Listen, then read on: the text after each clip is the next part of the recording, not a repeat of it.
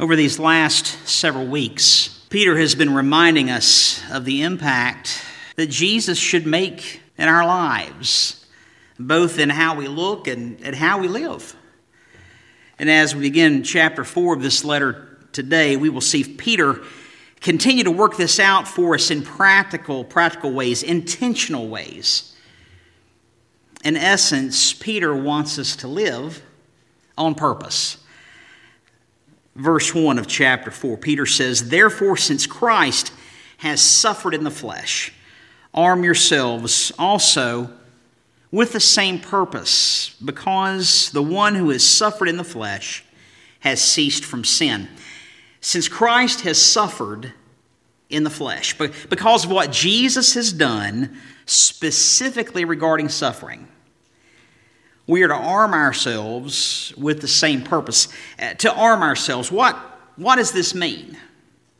Well, it's as it sounds as we think of arming oneself historically. It's to make ready, it's to equip, it's being armed for battle. Well, what kind of battle are we speaking? Well, it's a battle against spiritual things fleshed out. It's the battle against sin. And we are to be armed with the same purpose, the same resolve, the same design, the same intent as Jesus' purpose.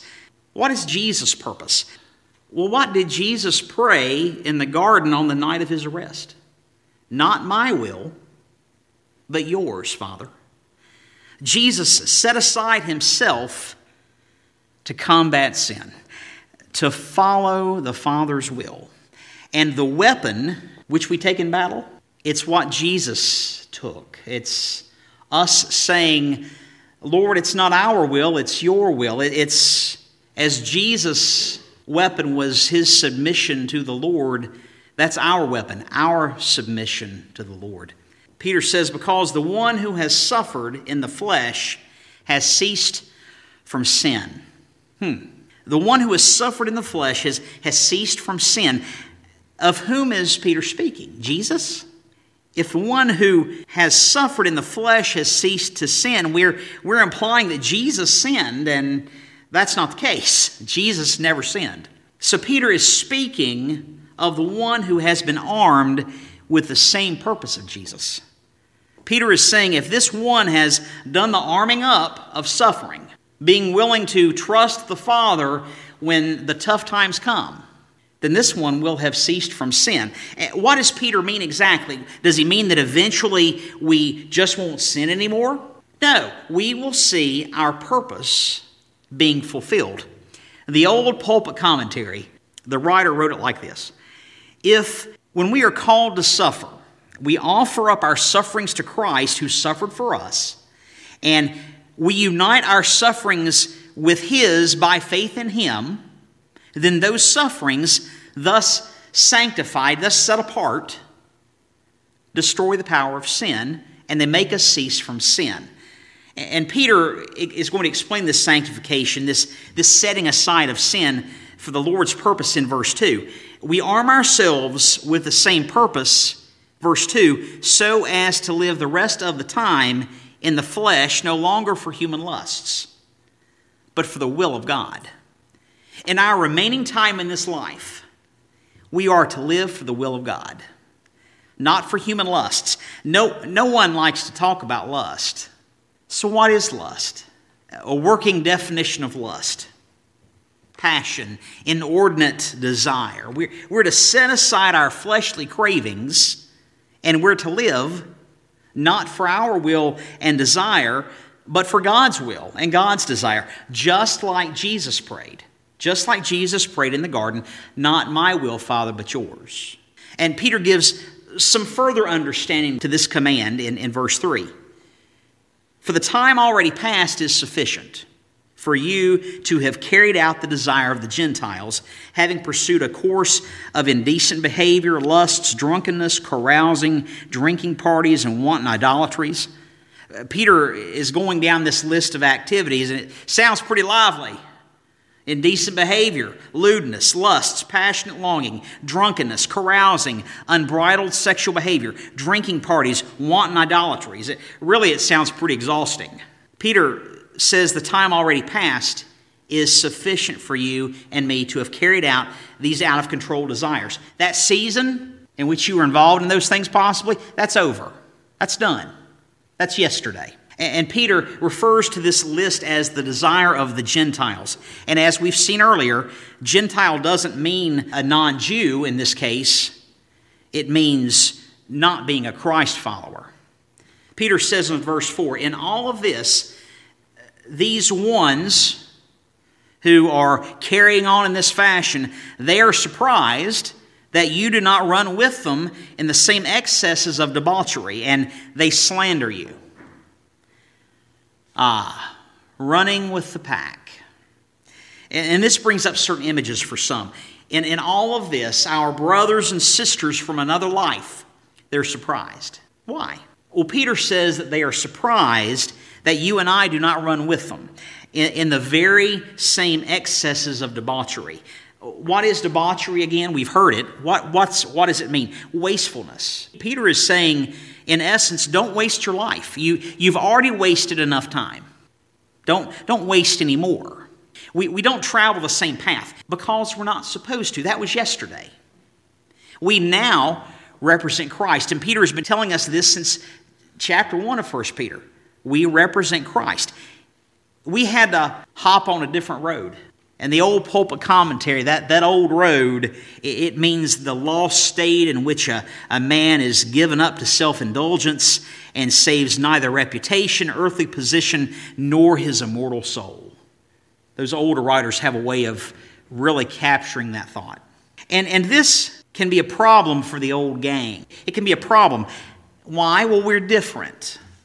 And this is such a problem for them that they burn the bridge to you and me, and they slander you and me. And this is something that applies to not just those who are adolescents or in their 20s or 30s. An old friend of mine who used to go with our group and we'd go out singing in nursing homes, this is what she told me. She said, Jake, one of the biggest lies we can tell ourselves is that all these senior adults in these nursing homes, that they're Christians, that they've trusted the Lord. That's why it's so important that we always delivered the gospel when we'd go out and we'd sing. We can't be fooled to thinking things generationally that aren't accurate. So this applies to all of us. These folks with whom we used to hang around with and run and kind of cut a wide path, they slander you and me. And the word they use for slander, it's actually the word for blaspheme. And when we think of blaspheme, we think about saying unholy things about holy things. And that's pretty serious slander. But they're actually not blaspheming you and me. They're blaspheming the Lord and His calling us out of sin and His calling us to a life of purpose. They're actually blaspheming the Lord and the salvation which He alone can offer and He alone can deliver. And we have to keep in mind, this can happen in any age, not just adolescence. Friends you may have had for 5 decades can disregard you once you turn more deeply to the things of the Lord. Peter says in verse 5, these ones, they will give account to Him, the Lord, who is ready to judge the living and the dead. Those who slander will give an account to the Lord, who is ready to judge. Verse 6, for the gospel has, for this purpose, there's that word again, been preached even to those who are dead, that though they are judged in the flesh as people, they may live in the Spirit according to the will of God. For the gospel has for this purpose been preached. What purpose? Even to those who were dead, those who are now dead, they heard the gospel preached to them while they were living. Though they were judged in the flesh as people, they live in the Spirit. And this is the purpose of preaching the gospel. Right there in verse 6. This is the purpose. Salvation is the goal according to the will of God. We've heard the words in the last few weeks of the theologian Wayne Grudem, the Bible teacher Wayne Grudem, and he gives us some additional insight on this. He says, I think this is helpful. Short of the second coming of Christ, the gospel was never intended to save people from physical death. All people, both Christians and non-Christians, still have to die. They have to die physically. And to those who are dead in verse 6, The gospel of Christ was preached to them so that they might live in the Spirit according to God. It was with respect to the final judgment that the gospel was preached, and it will save them from final condemnation. And Grudem goes on to say, we are assured here that believers who have died are nonetheless living and enjoying blessings in the unseen spiritual and eternal realm, which is characterized by the Holy Spirit's activity. Do you remember the words which Jesus spoke to the thief on the cross who trusted him? This day you will be with me. This day. Edmund Clowney says it this way. He says, Christ the judge was preached to those who were now dead. He was preached and they believed. That preaching brought about a decisive change, and although they might be judged in the flesh in the eyes of human beings, they live in the Spirit. They live in the Spirit in the eyes of God. And in verse 7, Peter writes, the end of all things is near. Therefore be of sound judgment and sober spirit for the purpose of prayer. The end of all things is near. Therefore, since this is the reality, be of sound judgment, be of sound mind and self-control, be of sober spirit, be calm, cool, collected, be vigilant for the purpose of prayer. There's that word again, purpose. With sound judgment, sober spirit, intentional prayer, Peter is saying, he's getting ready to say, pay attention to a list of responsibilities which I'm getting ready to present to you. Verse 8, above all, keep fervent in your love for one another, because love covers a multitude of sins. Above all, keep fervent in your love. Definition of fervent: it's constant, it's strenuous, it's intense, it's zealous. Strenuous in the fact that it doesn't let up. Peter says keep fervent because love covers a multitude of sins. And that's that classic phrase, love covers a multitude of sins. Above all, love one another. Wayne Grudem says this. He says, where love abounds in a fellowship of Christians, many small offenses and even some large ones are readily overlooked and forgotten. But where love is lacking, listen to this, where love is lacking, every word is viewed with suspicion. Every action is liable to misunderstanding, and conflicts abound to Satan's perverse delight. We've seen that, haven't we?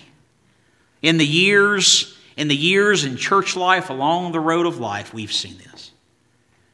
Where every word is minced apart, taken offense, questioned. Is there an ulterior motive?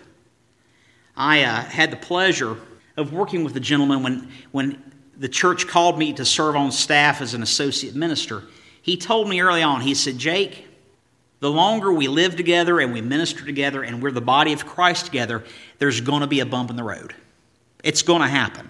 That's life, and we're people. And he said how we live and how we love one another and how we move past it, that is part of our gospel witness. It's very true. And love is always in season. It's not like Bugs Bunny or Daffy Duck arguing, it's duck season. No, it's rabbit season. It's duck season. Love is always in season in a church's life, especially in the middle of a pandemic. Especially in times like these, we have to love one another. And it's more than just saying it. Love is proven by action. Edmund Clowney writes it like this. He says, it is the reach of God's love that stretches our love. We love because He first loved us. Our love, kindled by God's love, is stretched by exercise. You got to work it. If love collapses at its first test, it is not worthy of the name. Love never fails. Clowney goes on to give an example using a family, a picture of a family. A parent's love for a child grows as it is tested. Someone said that a toddler steps on your feet and a teenager on your heart. Maturing children, in turn, may grow in love for their parents. as adults, they perceive the faults and the sins of their fathers and mothers in a whole new perspective. Their love is tested and grows. Peter addresses love, and then immediately after he addresses love, we have this next verse, and I don't think this is by accident. Be hospitable to one another without complaint. Be hospitable to one another without complaint, without murmuring. Murmuring, mumbling, complaining, comment.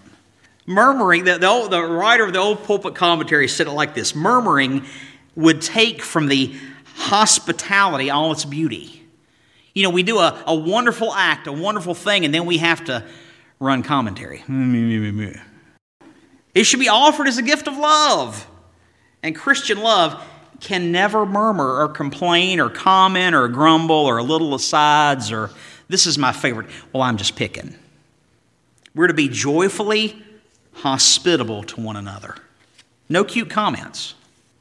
Verse 10, as each one has received a special gift, employ it in serving one another as good stewards of the multifaceted grace of God.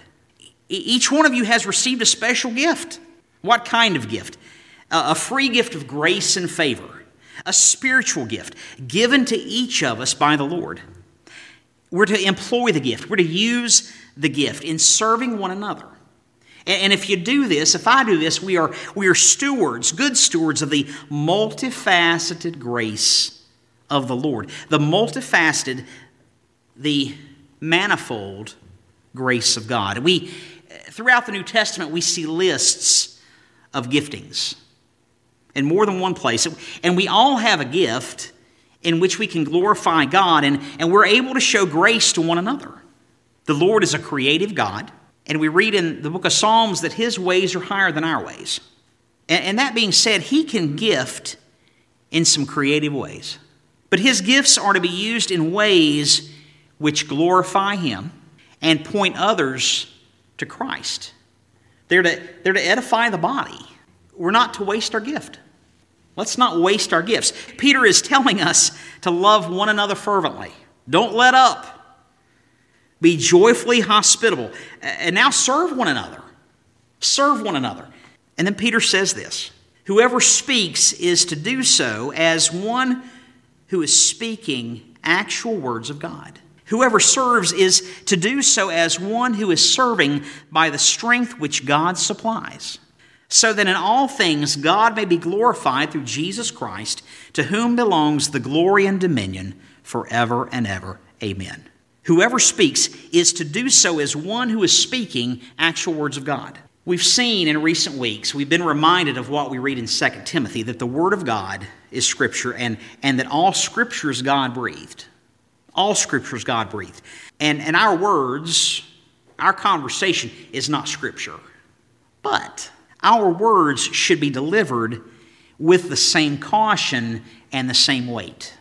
We shouldn't be so quick to cast off what we say. We need to take care with our words. And in the same manner, whoever serves is to do so as one who is serving by the strength which God supplies.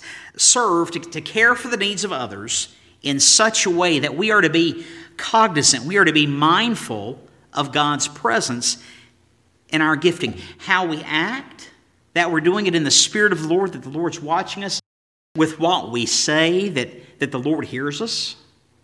And if you and I both speak and serve in this fashion, we are ministering in such a way that we are pointing lives to the things of God. We should be intentional and pay mind when we do. We should speak and we should act with purpose. We should be responsible with our words and our actions. And something else. Peter set up this section about loving and serving one another in the church with a preface of a specific purpose.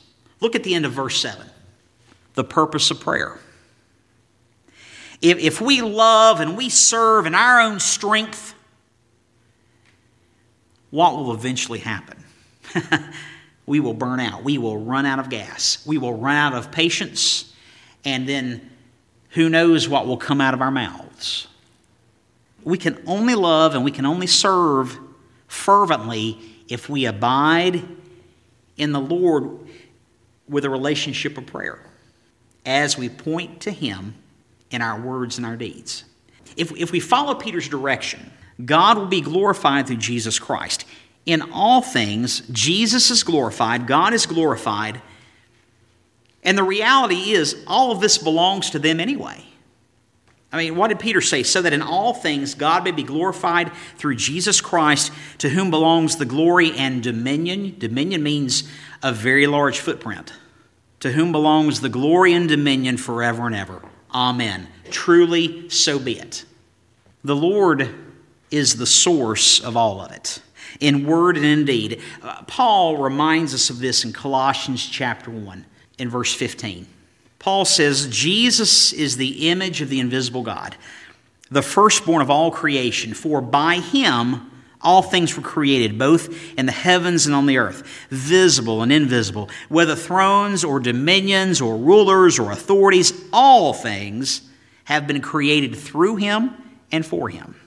He is before all things, and in Him all things hold together.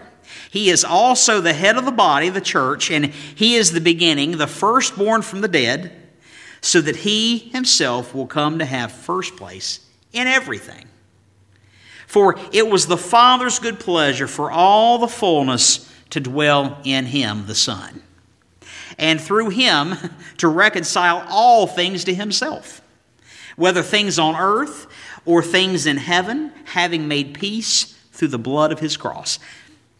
It's all by Him, it's all through Him, and it's all for Him.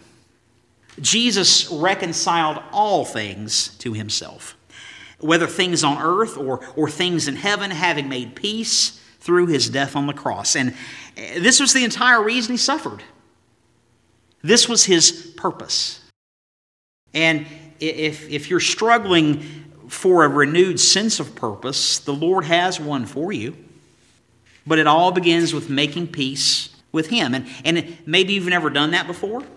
And today's the day to turn to Him by confessing your sin to Him. You believe that Jesus, as the Son of God, suffered and He died on the cross to take all your sin in Himself in order to pay your sin debt so that you could have a relationship of peace with God.